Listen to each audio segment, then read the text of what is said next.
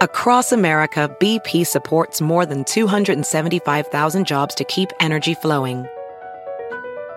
Jobs like building grid-scale solar energy in Ohio and producing gas with fewer operational emissions in Texas. It's and, not or.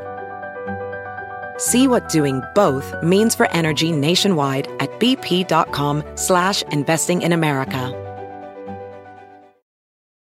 The legends are true. Overwhelming power! The sauce of destiny. Yes! The most legendary sauce has arrived as McDonald's transforms into the anime world of WickDonald's. The greatest flavors unite in all new savory chili McDonald's sauce to make your 10-piece Wick Nuggets, fries, and Sprite ultra-powerful. Unlock manga comics with every meal and sit down for a new anime short every week only at WickDonald's. Ba-da-ba-ba-ba, go! At participating McDonald's for a limited time while supplies last. Welcome, everyone, to episode 63 of the Highly Relevant Podcast, a pop culture show where we interview the journalists and the newsmakers about how they view and are shaping the most highly relevant entertainment stories of the week. I'm your host, Jack Rico, and if this is your first time listening to our show, thank you for listening. It really means a lot to me to have your ear. Well, now that I have you here, we're discussing the Oscar nominations this week with my good friend Wilson Morales from blackfilm.com. We will get to the deeper meaning of how these nominations are influencing our society and, of course, do some predictions on who will win. Also, the New York Times wrote an article this week called "After Oscar So White, Hispanics Seek Their Hollywood Moment." It makes the point that Hispanic actors are in dire need for some needed on-screen inclusion in Hollywood, and so I talked to Brooks Barnes, the media and entertainment reporter who wrote the article, about what led him to write the piece and what solutions he can impart on us after 1 year of working on it. And finally, the 60th Annual Grammy Awards are this Sunday, the 28th, and Matt Fish, a hip-hop connoisseur, will help me make sense of how hip-hop and Latino music owned 2017 and what it will mean for the mainstream music industry if the mostly Spanish-language song Despacito wins record or Song of the Year. That, plus music suggestions for your playlist and the latest news in U.S. Latino and mainstream pop culture. Keep your headphones on. This is the Highly Relevant Podcast.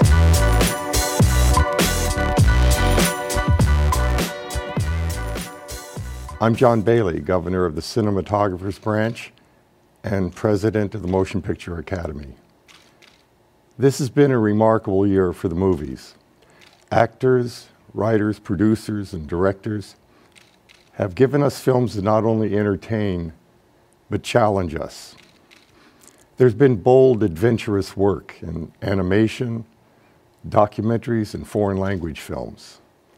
Visual effects, composers, and sound artists, production designers, editors, and cinematographers continue to raise the bar of their crafts, as do costumers, makeup, and hair artists.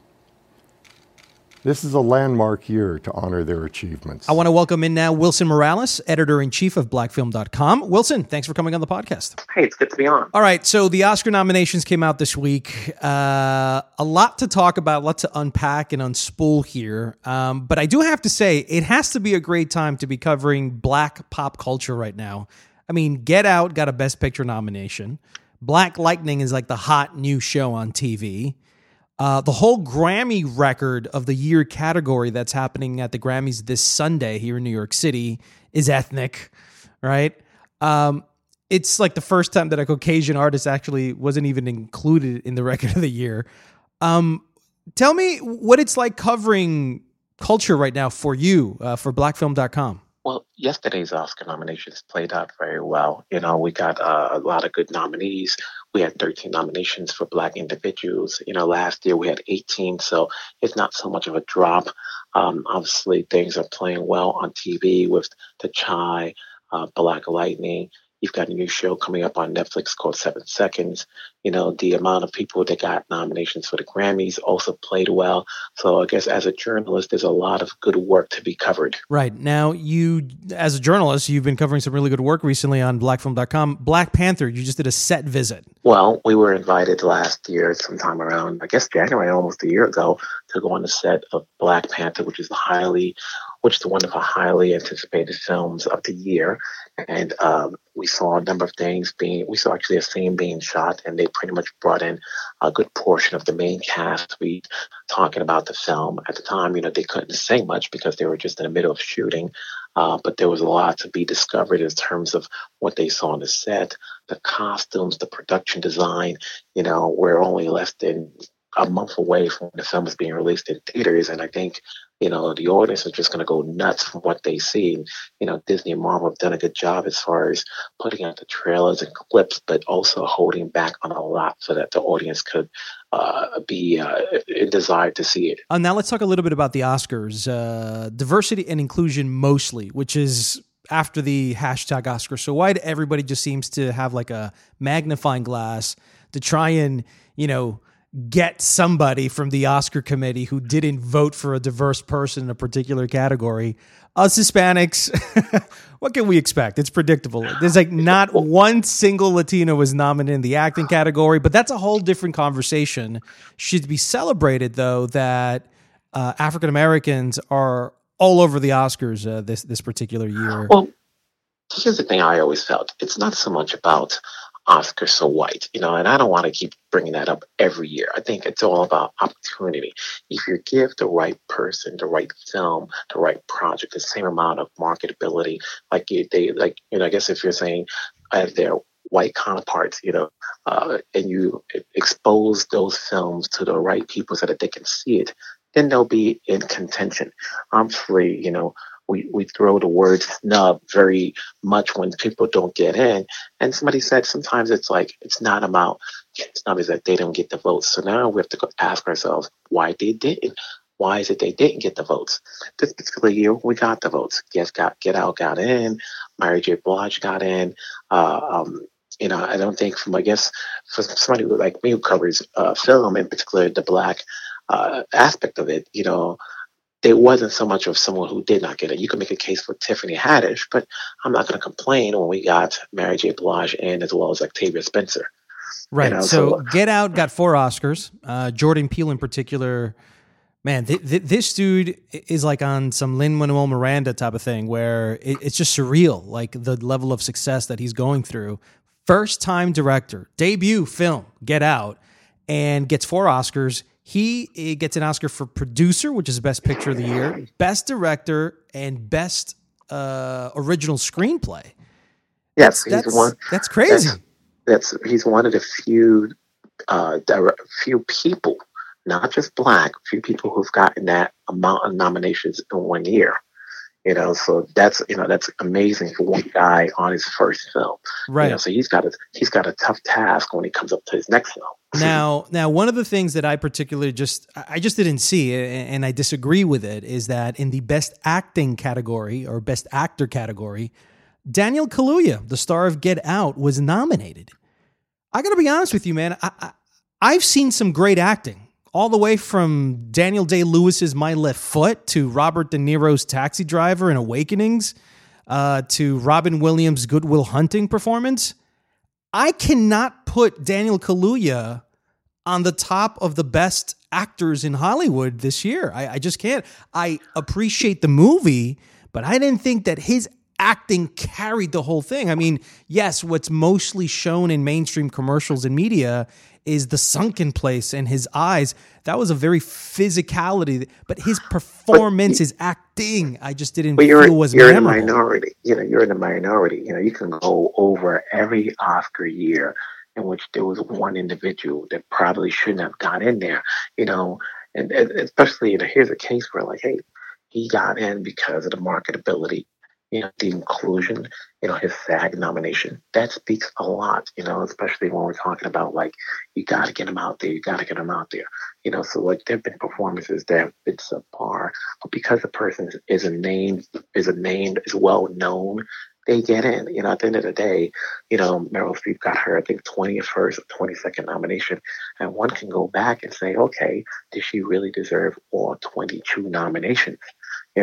Right. And start nitpicking. So, like, I'm not going to complain about Daniel Kaluuya. He's not so much the front runner as Gary Oldman is. The fact that but you could have given that to someone else that probably was more deserving of it. Another one was Denzel Washington.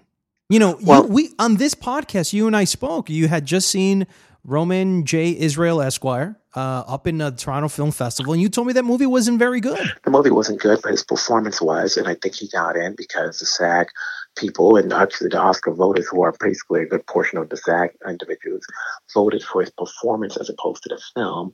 And at the same time, James Franco, who many believe would have gotten a nomination, somehow declined once those allegations came up against him. Let's look at Best Director, because I know that this is something that a lot of people are very happy about. We have a Hispanic in Guillermo del Toro for The Shape of Water, Lady Bird with Greta Gerwig, female. I think that's the first time since Catherine Bigelow, probably, that there's been a female director nominated. Jordan Peele, obviously African-American. And finally, Christopher Nolan gets his first director nomination, and Paul Thomas Anderson for Phantom Thread, which is interesting because that movie wasn't really touted as special during the award season until the Oscars decided to say, you know what, we're going to kind of buck that trend, and we're going to nominate it because we feel it's special. Yeah, that was more like a Johnny Come Lately, and they made an impact, I guess, to a lot of people.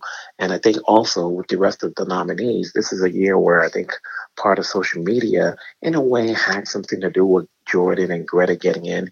Both of them have equally good films, but, there's always, you always have a good solid 7 to 9 directors, and some either got in because of politics and some got in because their films were good. Are you upset that Dee Reese, director of Mudbound, wasn't nominated, nor was the film? No, Netflix has always had that challenge of trying to convince people that like they're at the studio, but there's those who find it their way of putting out films, day in, and you also can see it online, takes away from the actual film business per se, but they did break ground in getting 4 nominations in the top categories as far as supporting actress, adapted screenplay, that they got the first female cinematographer ever nominated. Rachel Morrison.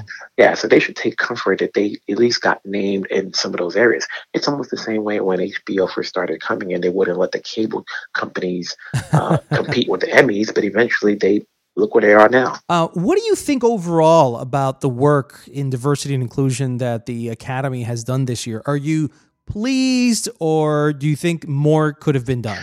I think there's a lot of work there. I think it's a matter of marketing. I think there's always plenty, speaking from the Black perspective, the work is there. Maybe we could say we need more in terms of leading females.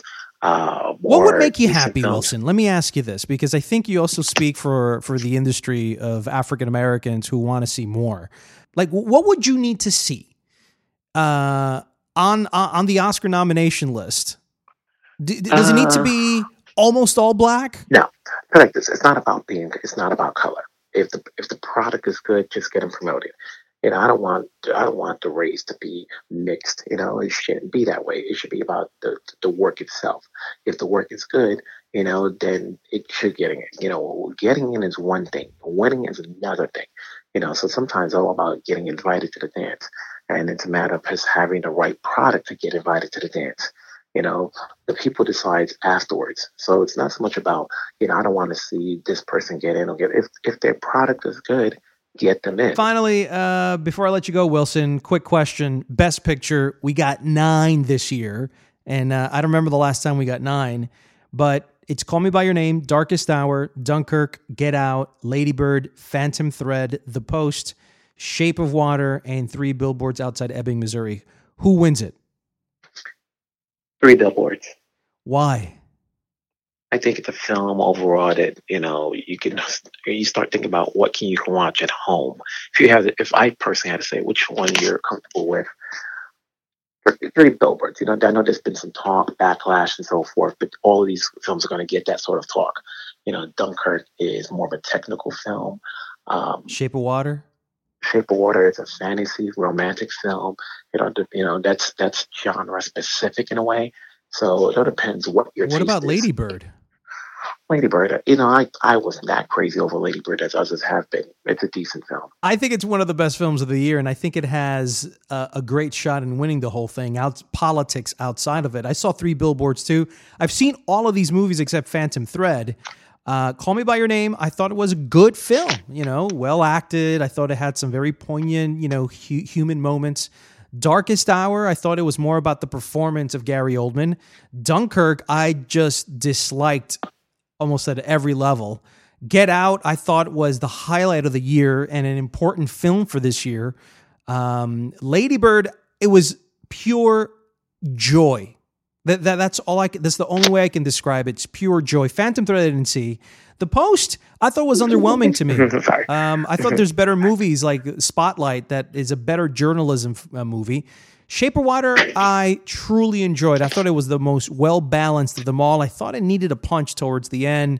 And Three Billboards, I thought it was, again, well acted, one of the best ensembles of 2017.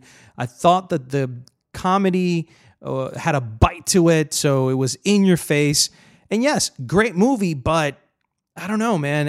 That was a film that you had to kind of it's a lot of layers, and you didn't exactly know what it was. So Lady Bird, to me, is the one that best sums up sort of the best feeling I had for a movie of 2017. We're just going to have to see what happens come March.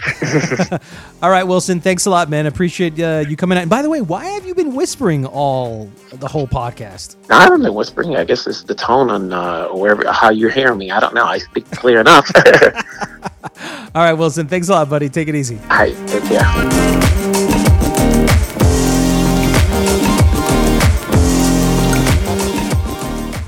It's time for Jacked In.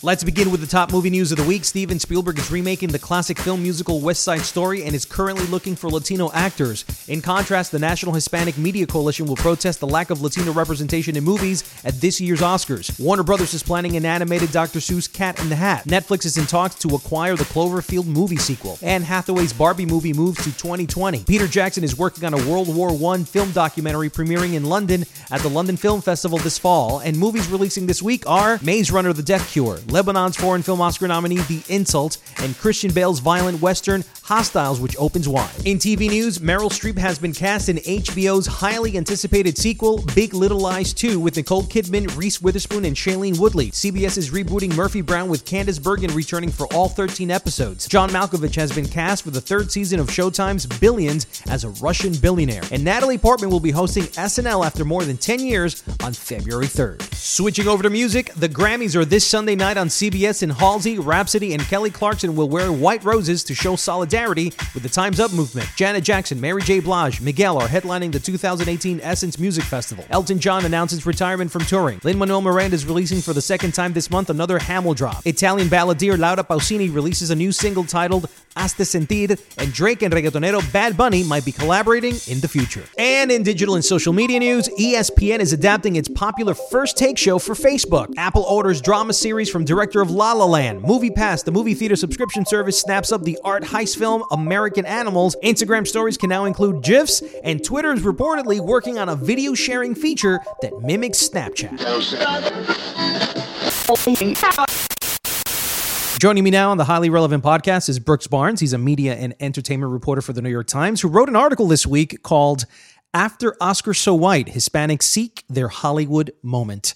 Thanks for being on the podcast, Brooks. Hey, thanks. I appreciate it. What inspired you to write this article? It was one that has been in the works for a very long time, almost a year, actually. Wow.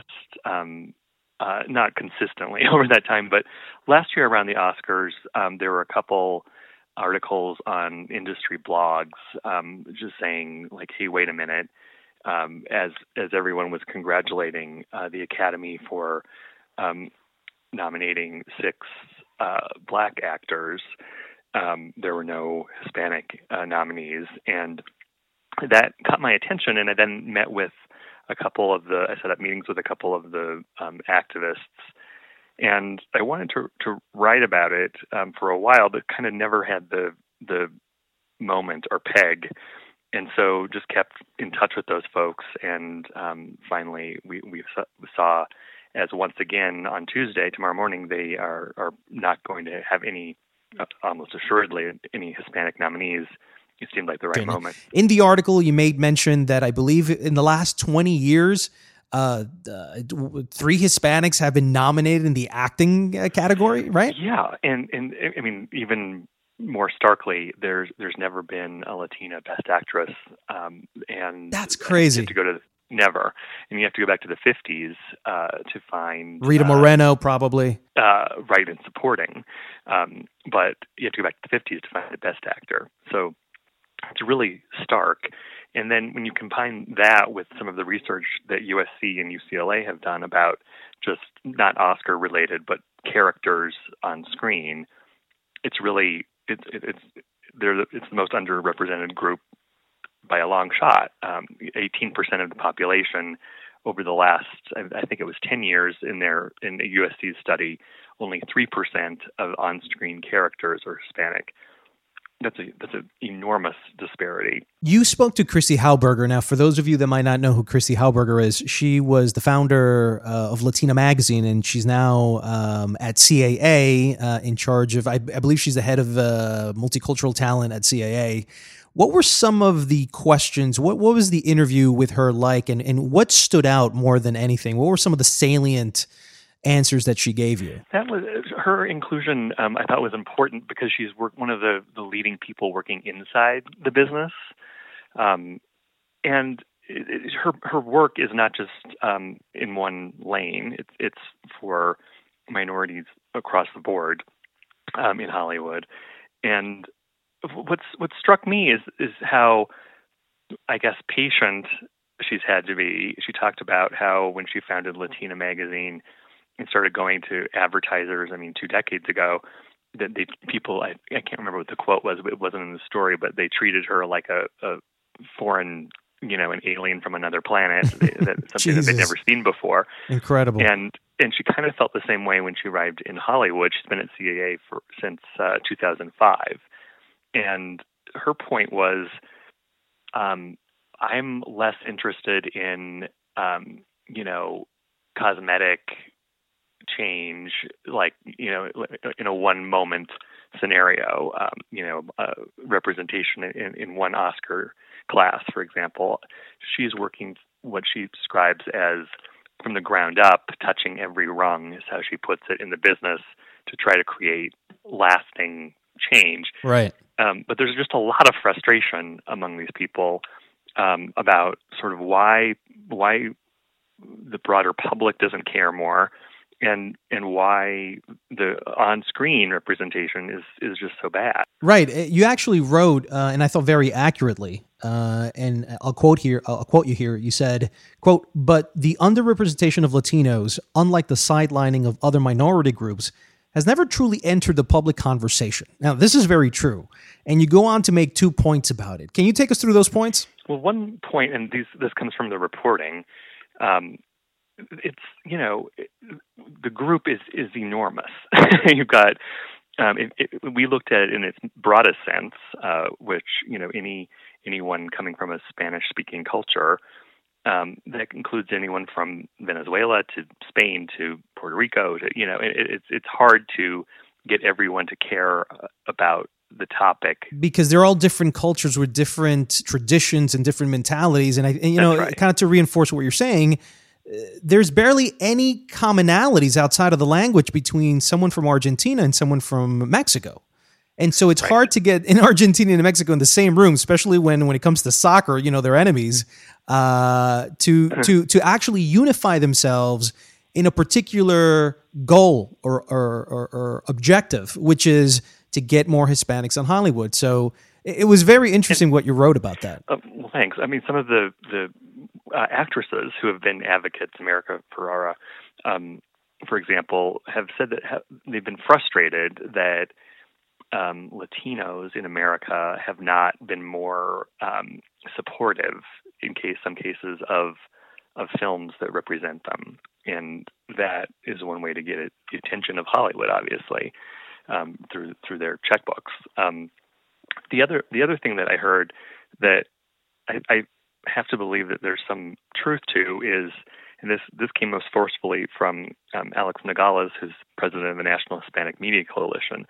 He said, look, we have tried to be much more consensus building let us come in and explain to you, while some other groups have been much more aggressive. Forceful, aggressive. Al Sharpton picketed the Oscars a couple of years ago.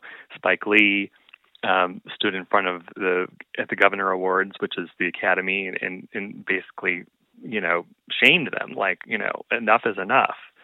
And there haven't been similar firebrands, at least in Hollywood, from the Hispanic side, in part because of just the whole problem, right? Right. You have to have power and stature to begin with. Right. And the power and the stature is the fact that 18% of the United States are Hispanics. We're the largest minority. But when it comes to race, Brooks, why do you think that much of the conversation in America is limited to black and white and not Hispanic? That's a really good question. I'm not entirely sure. I think that part of it is there's more of a tradition in Hollywood of black filmmaking. It tends to be like on the side, obviously, but it's something that the studios understand. I don't know. There's a couple of key issues about why Hispanic actors aren't being nominated for acting awards. And these were some of the thoughts that I took away from your article. And I started thinking to myself, number one, in order for a Hispanic actor to be nominated, they have to be hired in movies. Right. They have the jobs have to be there. Right. The jobs have to be there. Two, if they're not hired in movies, it's because studios aren't giving them any quality lead roles to get. And so, I mean, they say that stars aren't born, that they're made. So right. The question is, why isn't Hollywood making Latino movie stars? What's precluding them from doing that? Well, one is there's a lot of pressure on every front to manufacture openly gay stars and manufacture stars with disabilities. And I hear that from studios. I'm not excusing that. I'm just explaining their point of view. Mm-hmm. And there's also there are people on the popular movie side, the Oscar Isaac in Star Wars, or who's from Guatemala, right? Right. Or when I asked studios, tell me what you're doing in this, a lot of the focus was in animation. You mentioned Coco earlier. Well, we have 3 Latino stars in forgetting what it is, Hotel Transylvania 3. Right, Selena Gomez. Blah, blah, blah. Right. And so that tells me that studios are focusing on the demographics that respond to certain movies. Animation in particular has a higher support if you look at the demographics from Hispanic ticket buyers. They think it has something to do with a tradition of going to movies as a family. And so that kind of goes back to the point I was making earlier about if there's support in at the box office that gets to the attention of Hollywood and like, oh geez, we need to start focusing more. And that's the only thing they pay attention to: money and I guess right. controversy. Public embarrassment. And I thought that money was a given, except that we're already the number one movie going demographic in the United States, and we've been like that for almost 2 decades. And so if money isn't doing anything, right? Right. So and one person I spoke with made the point, and studio executives have said this to me too, that, well, we're already they're already over-indexing. They represent, I think, 18% of the population, but 26% or 23% of frequent moviegoers. So we don't need to work harder to get them. We need to work harder on these other groups. The problem with that is that if you look deeper at the data, the number of frequent Hispanic moviegoers is going down. I did read that. So. That was a little shocking to me. Any reasons why what you would attribute that to? I think they would say just because their stories and faces are not being seen, not being represented, and eventually it's a not paying attention to a loyal customer. Or maybe just fatigue overall of the just the same sort of type of movies, the same type of stories, that no longer connect with them today, I guess, in a more diverse world. Speaking about studio executives, Brooks, before I let you go, I know that many of them declined to speak to you, which you said in the article. Any idea why? Well, because they don't want to put themselves out there to be, publicly. It's the Hollywood way. No one talked about Harvey Weinstein for 3 decades. Right. Kudos to Thomas Rothman, the chairman of Sony Pictures, who actually did talk to you, but the rest didn't. He is one of the few that actually will stand up and say something, whereas studios, it's pretty much business as usual to circle the wagons, and they all want to know, well, who else is talking, and we don't really play that game. We say you can either comment or not. Right. And then finally, Brooks, what do you think is the solution for increasing Hispanic talent in front of the camera? You did all this research. You've been talking about it for close to a year. Did you come up with any takeaways of a solution of how we can move forward from all the reporting and all the things that you've been hearing for the last year or so? I do think it goes to Christy Hauberger in some way. You have to have people hiring the position to hire people, the people at the studios who are thinking about these faces and not picking from the same group that they represent or the same pool of this is how we've always done it. Mm-hmm. When that happens, you start seeing results. Disney has made a very concerted effort from the top of the company, yes, to be more diverse in its movies. To the degree that there's pushback on Star Wars, and you saw Coco. Black Panther is coming up from Marvel, which mm-hmm. is going to be it, and so, but that's one studio, and the others are because they're in a less solid business position for the most part, are less willing to take those chances. Right, because there's just more risk for failure, et cetera. Right. Even though when you have a show like Hamilton on Broadway, right, and you have someone like Lin-Manuel Miranda, who's already proven twice that you can have right. multicultural stories win and have the acclaim and the box office success, plus Coco, which I just spoke to Lee Unkrich about, and it's made over $600 million, and that's not including markets that haven't even opened in Ireland, Japan, right. et cetera. I don't know where they keep on thinking that risk is a problem. And if I may add and offer also a solution on my end, when you look at sort of the whole spectrum, I think a couple of things need to happen. We need to have more people of diversity in the positions of power at these studios. Right. To kind of because I always felt like people hire what they know, right? Like if I'm comfortable with you getting along with me and we have common like-minded likes, right. They get hired. But when it's too different, too culturally different, there's a particular sense that I want to work with people that kind of get me, right? And so I think we need to have people in positions of power that are diverse to be able to kind of have a better eye for talent. And then secondly, once we have, for example, the Three Amigos, and as much as I love them and the success that they have and what they represent in our community in terms of triumph, they're leading the way for it. If you look at Alejandro González Iñárritu, Guillermo del Toro, and Alfonso Cuarón, the last time they've made movies, English language movies, but the last time they hired a lead Hispanic actor between both has been between 10 and 20 years. That's a real sore spot. We didn't get into that in the article, but when we talked about you have to be in, it takes people in with power to rattle the studio gates. Those three men have power.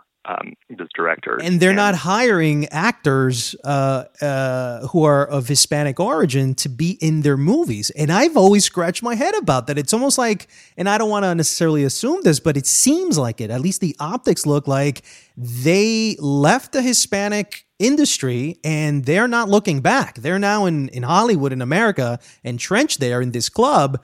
And I don't feel that they're necessarily helping the cause, right? Where they could, because more than anyone else, they understand it. So for me, if you're a director or a screenwriter, include roles that are Hispanic. I mean, we're seeing in comic books how Peter Parker is now an African-American or an Afro-Latino in Miles Davis. These are the things that I think that they could do better, between putting diverse people in positions of power and the people that are already in power that are Hispanic, to kind of throw the ladder and let some of the great talent come in, new talent too, Right. Brooks, thank you so much. I appreciate it. You're in Utah right now. You're covering Sundance. What are you working on? I am covering Sundance, and it's interesting that if this is the, what do you call it? The field team. That's what I get for trying to make a sports reference, but you know what I mean. For big Hollywood, right? Then it's pretty promising, because there are, you spoke of Hamilton, the Hamilton actors are sprinkled all the way through these films here. There are a lot of its diversity in every single film almost, and so that's pretty interesting. That is interesting. Brooks, thank you so much for hopping on the podcast. Appreciate the conversation, and good luck out there at Sundance. Thanks. Okay, bye.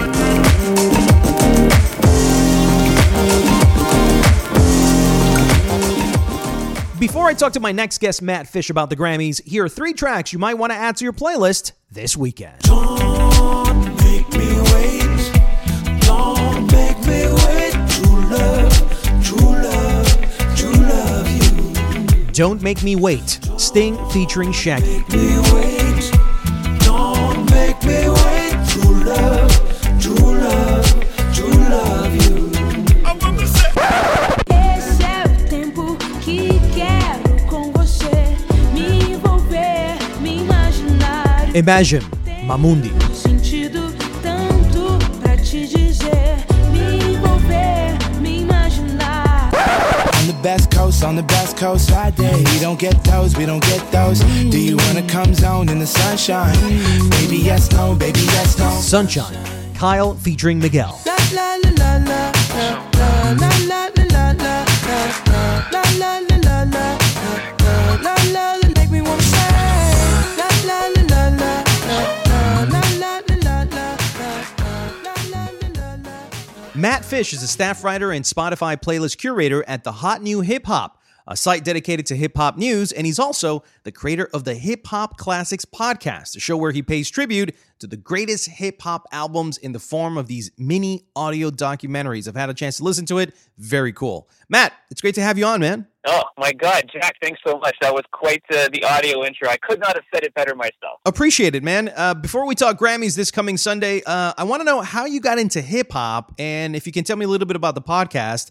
I heard the Jay-Z greatest of all time discussion. I thought that was my favorite episode so far. Well, I guess I'll start with the podcast and work backwards. I have done many podcasts in my life. When I say many, this is, I think, my 4th podcast in total.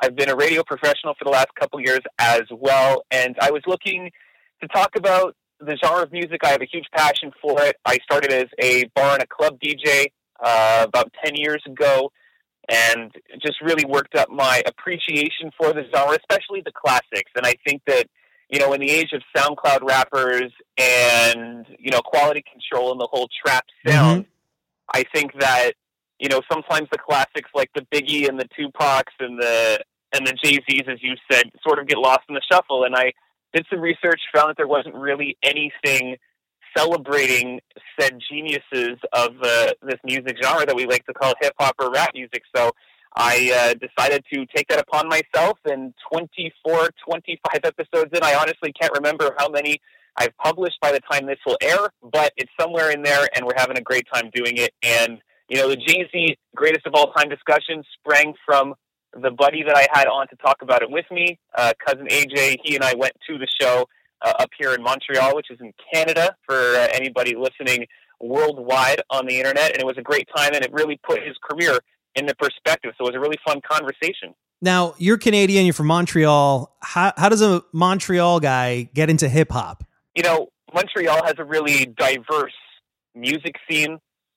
There's a lot of different cultures that sort of congregate under the party scene in this city. So you get a little bit of everything. You get a little bit of hip hop and rap, reggaeton, world beat, EDM, house music.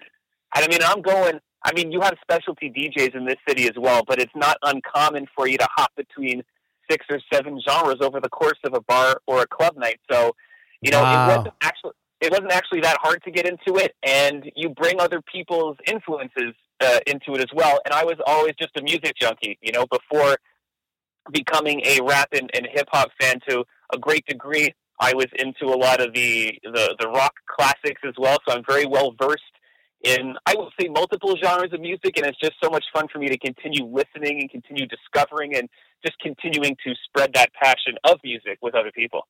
That's great, man. So let's talk a little bit about the Grammys. I know you've been following it, obviously, because your podcast and hip-hop music is very omnipresent in this edition, the 60th edition of the Grammys that's happening this Sunday. So let's start right off the bat, Record of the Year. Let me just outline the nominees. It's Childish Gambino with Redbone, Luis Fonsi, Daddy Yankee featuring Justin Bieber with Despacito. You got Jay-Z and the Story of OJ for Record of the Year, Kendrick Lamar's Humble, and Bruno Mars' 24K Magic. Now, as I understand it, this is the first time, I believe in history, you could correct me there, that not one white artist is a part of this Record of the Year, which is incredible because hip-hop music has been so popular and so extremely consumed and had such influence globally. I mean, Montreal is like a great, example of that. Who do you think wins this one? Because everybody here, if I just close my eyes and I just kind of pick one out of nowhere blindfoldedly, I'm fine with either. I agree with you. I'd be fine with most every song here winning. I mean, if I'm honest, Childish Gambino's Redbone is probably on the outside looking in, just in terms of maybe the slightly greater quality of the other 4 songs here. I mean, look, you were talking about the historic night it's going to be for artists that are, part of identified minority groups in the United States, and certainly hip-hop is a big part of that as well. It was a narrow miss, I think, for this happening the last few years. Taylor Swift's 1989 and Adele's 25 sort of thrust them into that conversation in other years when hip-hop was really dominant as well. If I had to pick, though, I hate to shy away from the hip-hop artists here.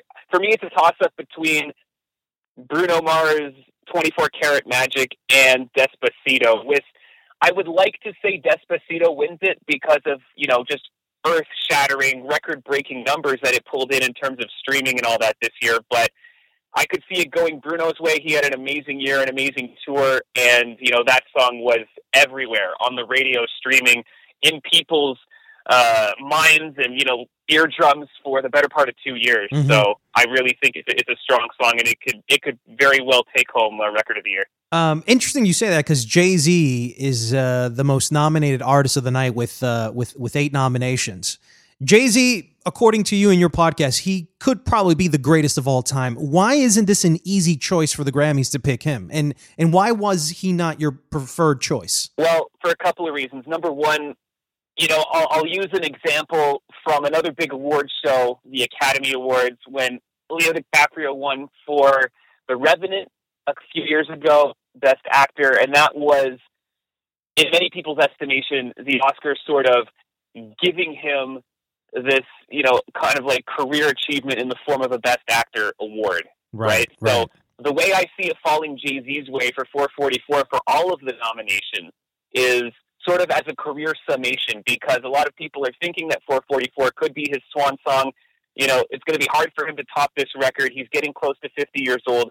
And yes, in my mind, he could very well be the greatest MC of all time, but that doesn't mean that the Story of OJ, that album 444, was the strongest album or the strongest song I heard this year. It doesn't necessarily even put it in the top 3 in terms of Jay-Z's canon. I just think it took everybody by surprise.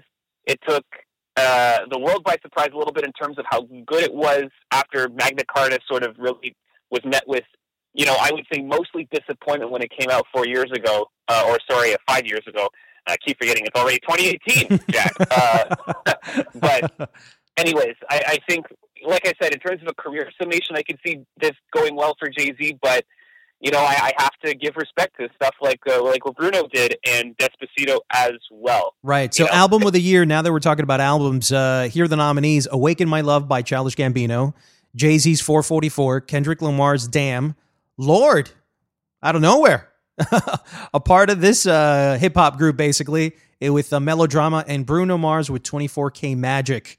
What do you think is the best album of 2017? You have to sort of remember to separate sort of the best in quality from what could be a bit of a popularity contest when it comes to the Grammys, and that's usually how it works. I will say, though, I really did love Lorde Melodrama, and I did too. Coming out of nowhere a little bit, but for me, it was one of the more impressive records this year, and sort of like a Childish Gambino, maybe not the same amount of exposure, but if you haven't listened to it, get on Apple Music, Tidal, Spotify, whatever you're using at home, and check out Melodrama. It's great.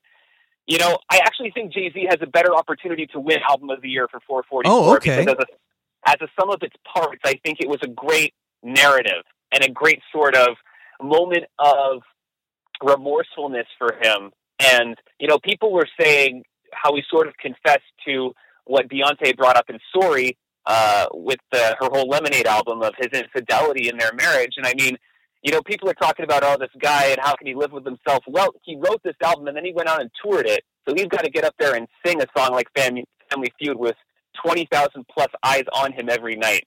And just that sort of narrative in this album. And of course, Smile, the beautiful, beautiful song that he wrote about his mother and her struggles with coming out. And that's actually being honored by the GLAAD Association, I believe, in the United States. So, it's a big moment for him. And, if I had to pick between record and album of the year, I think that Jay-Z's 444 could sneak up on people and win that one. So Song of the Year is Despacito, Jay-Z's 444, Issues by Julia Michaels, 1-800-273-8255 by Logic featuring Alicia Cara and Khalid, and then That's What I Like from Bruno Mars. My pick for this one, I love all the songs, but I think this is a hands down no-brainer. The Grammys has to give it to what Despacito does. Number one, because it went against all odds. No one betted on this song for making it all the way to the number one chart in the Hot 100 and becoming 16 weeks, tying Mariah Carey's record, and then becoming the most streamed song in the history of streaming, or in the history of music all along. What it did is it kind of just said, look, Spanish language music has arrived, and it's in the form of Despacito, and it's a great song too. But they're going against titans here with Jay-Z, Bruno Mars, who performed twice at the Super Bowl and has an amazing fan base. Is Despacito the winner here? I think it could be, but I don't know if it's as clear cut as potentially some other people might make it out to be. I do also like Bruno Mars's That's What I Like in this spot as well. On and Off was at the top 10 of the Hot 100 for 30 to 40 weeks, if I remember correctly. We did a countdown. Never reaching number one, though. Never reaching number one, and that's a good point. But in terms of, again, just potential staying power, I don't know where or how far Despacito fell off once it left its number one perch. But, I'm just sort of trying to paint Despacito having a little bit of competition here. I think it walks away with Song of the Year because, like you said, the records it set, the impact that it made, and it is going to go down in history. Like I Got a Feeling and like something like Uptown Funk, it is going to be one of those all-time party anthems when it's all said and done. So I think that the Grammys maybe can't overlook that, but you never know. So let me ask you this, because I think this has a much deeper overall impact. If Despacito wins, I would say that song, there's two versions of it. There's the original Spanish language version, and then there's the Justin Bieber version.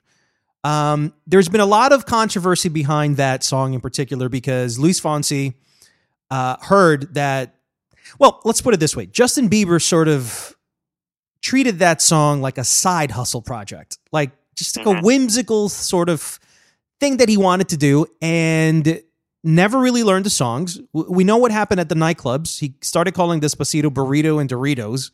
So there was a certain disrespect for the culture, the language, the artists, and the song itself in what it meant. Luis Fonsi has been very careful in not giving any credit to Justin Bieber. Justin Bieber has never sang the song publicly. not on any TV show. He hasn't done a televised version of the song with Luis Fonsi or Daddy Yankee. And, with all this controversy, let's just say it wins. What do you think that would mean for Spanish language music moving forward? Would this mean that having Song of the Year for a Spanish language song at the Grammys and Luis Fonsi holding a Grammy for Song of the Year, I think it'll be the only time in history that has ever happened.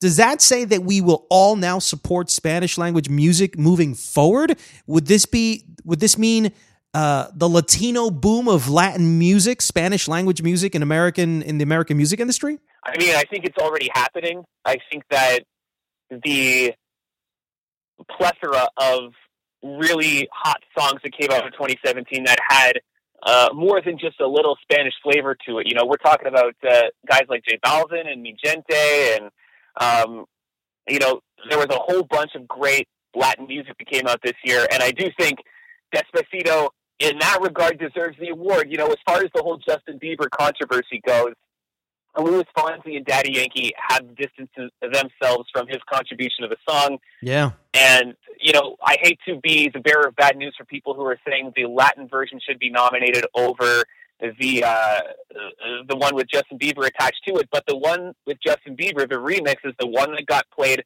on radio stations in North America. That was the one that went to number 1 on Billboard. That was the one that broke the streaming record. So they are going to honor that version of the song.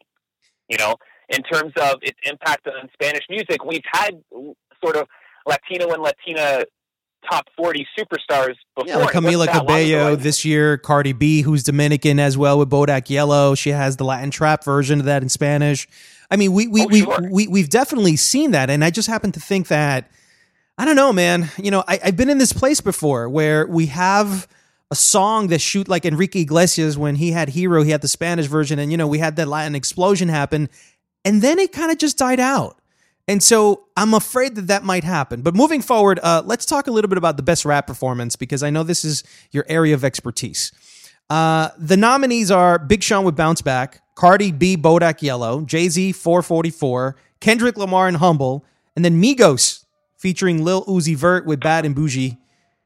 Who wins this one? This is a hard one to pick out. It's a tough category. I think that, a lot of artists sort of raised their games this year.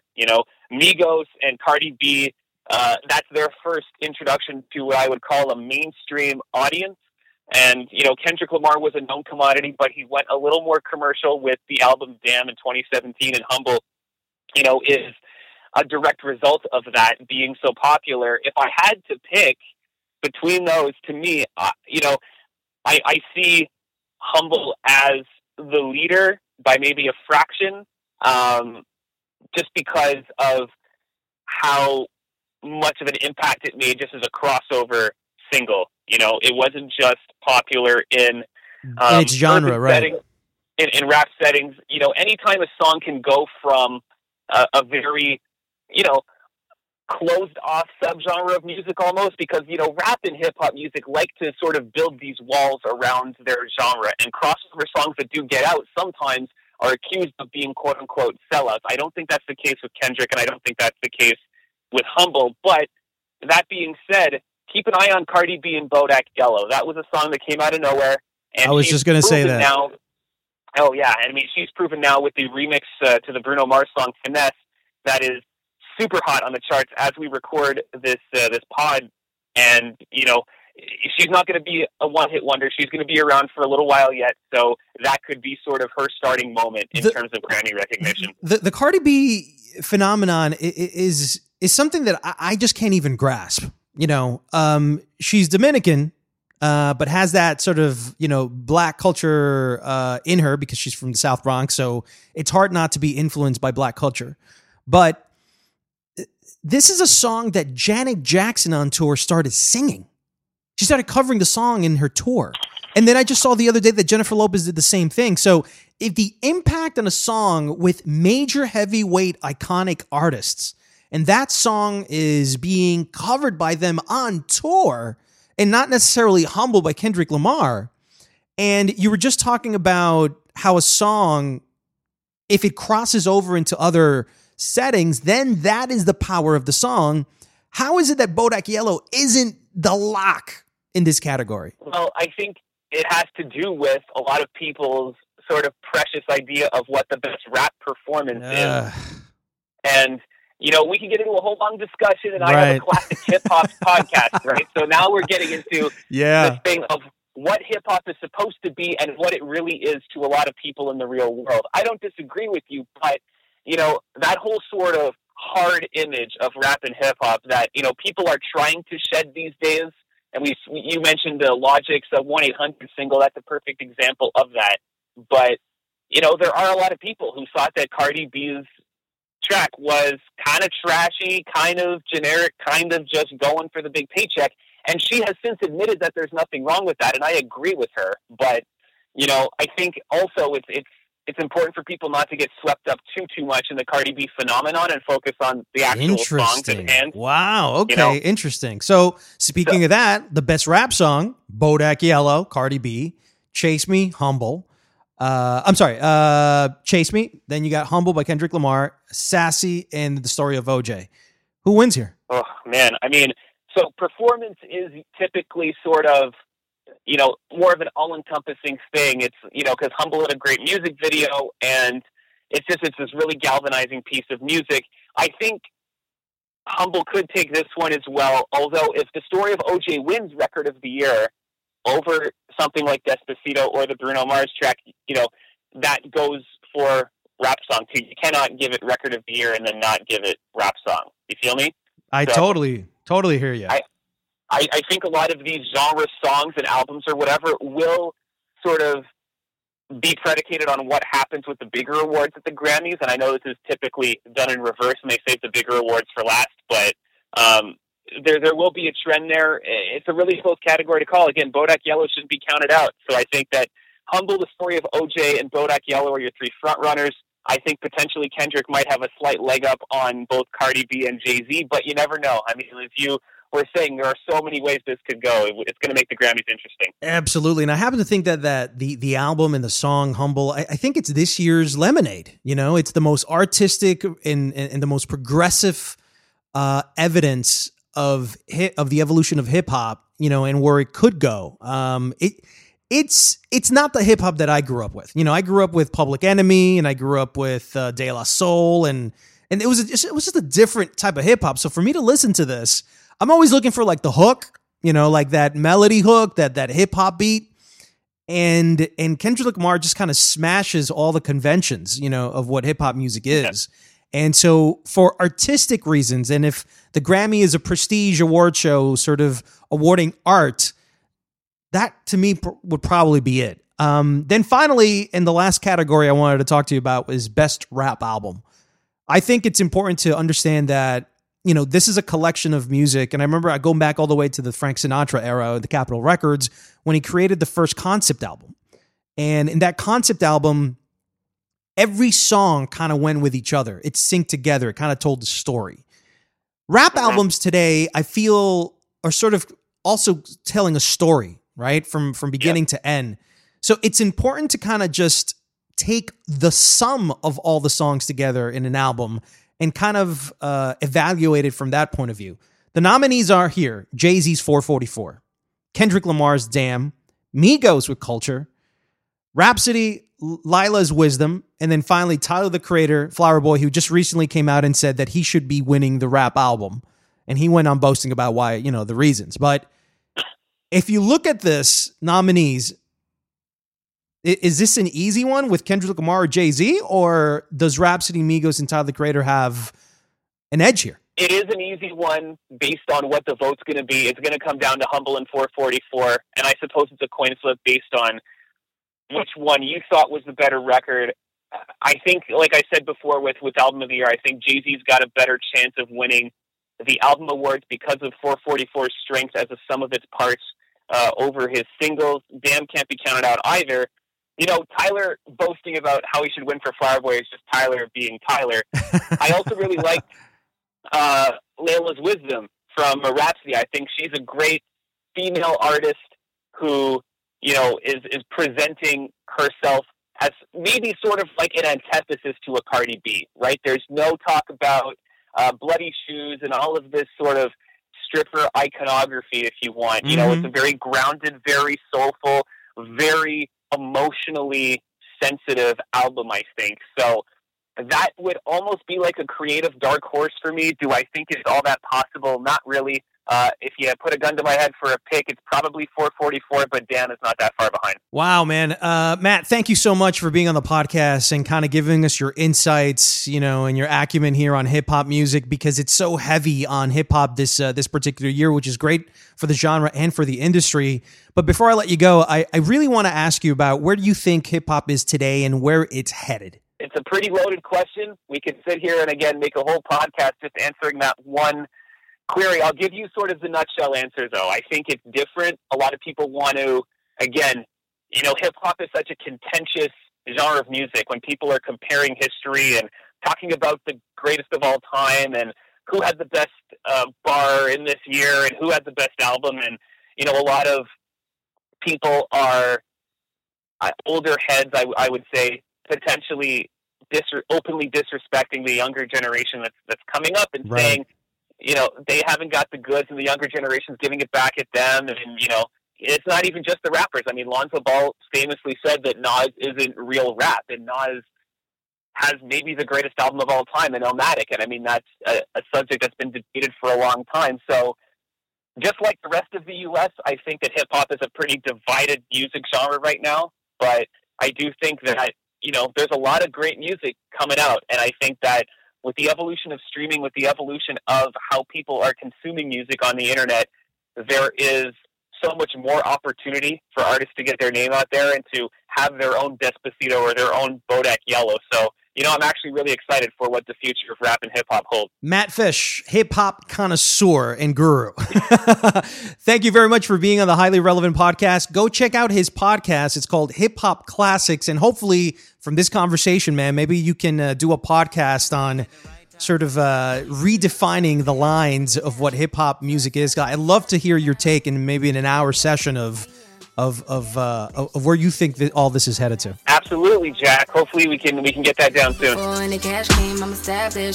And that's it for episode 63 of the Highly Relevant Podcast. I'd like to thank Brooks Barnes of the New York Times, Wilson Morales of blackfilm.com, and Matt Fish from the Hip Hop Classics Podcast. And thank you guys for listening from your favorite streaming platform, wherever you may be.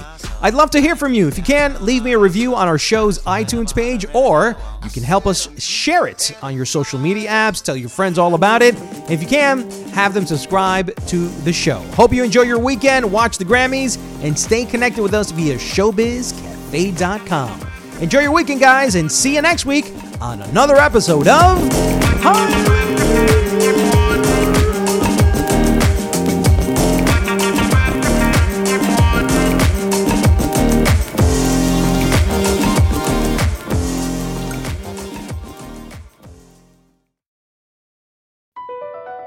Across America, BP supports more than 275,000 jobs to keep energy flowing.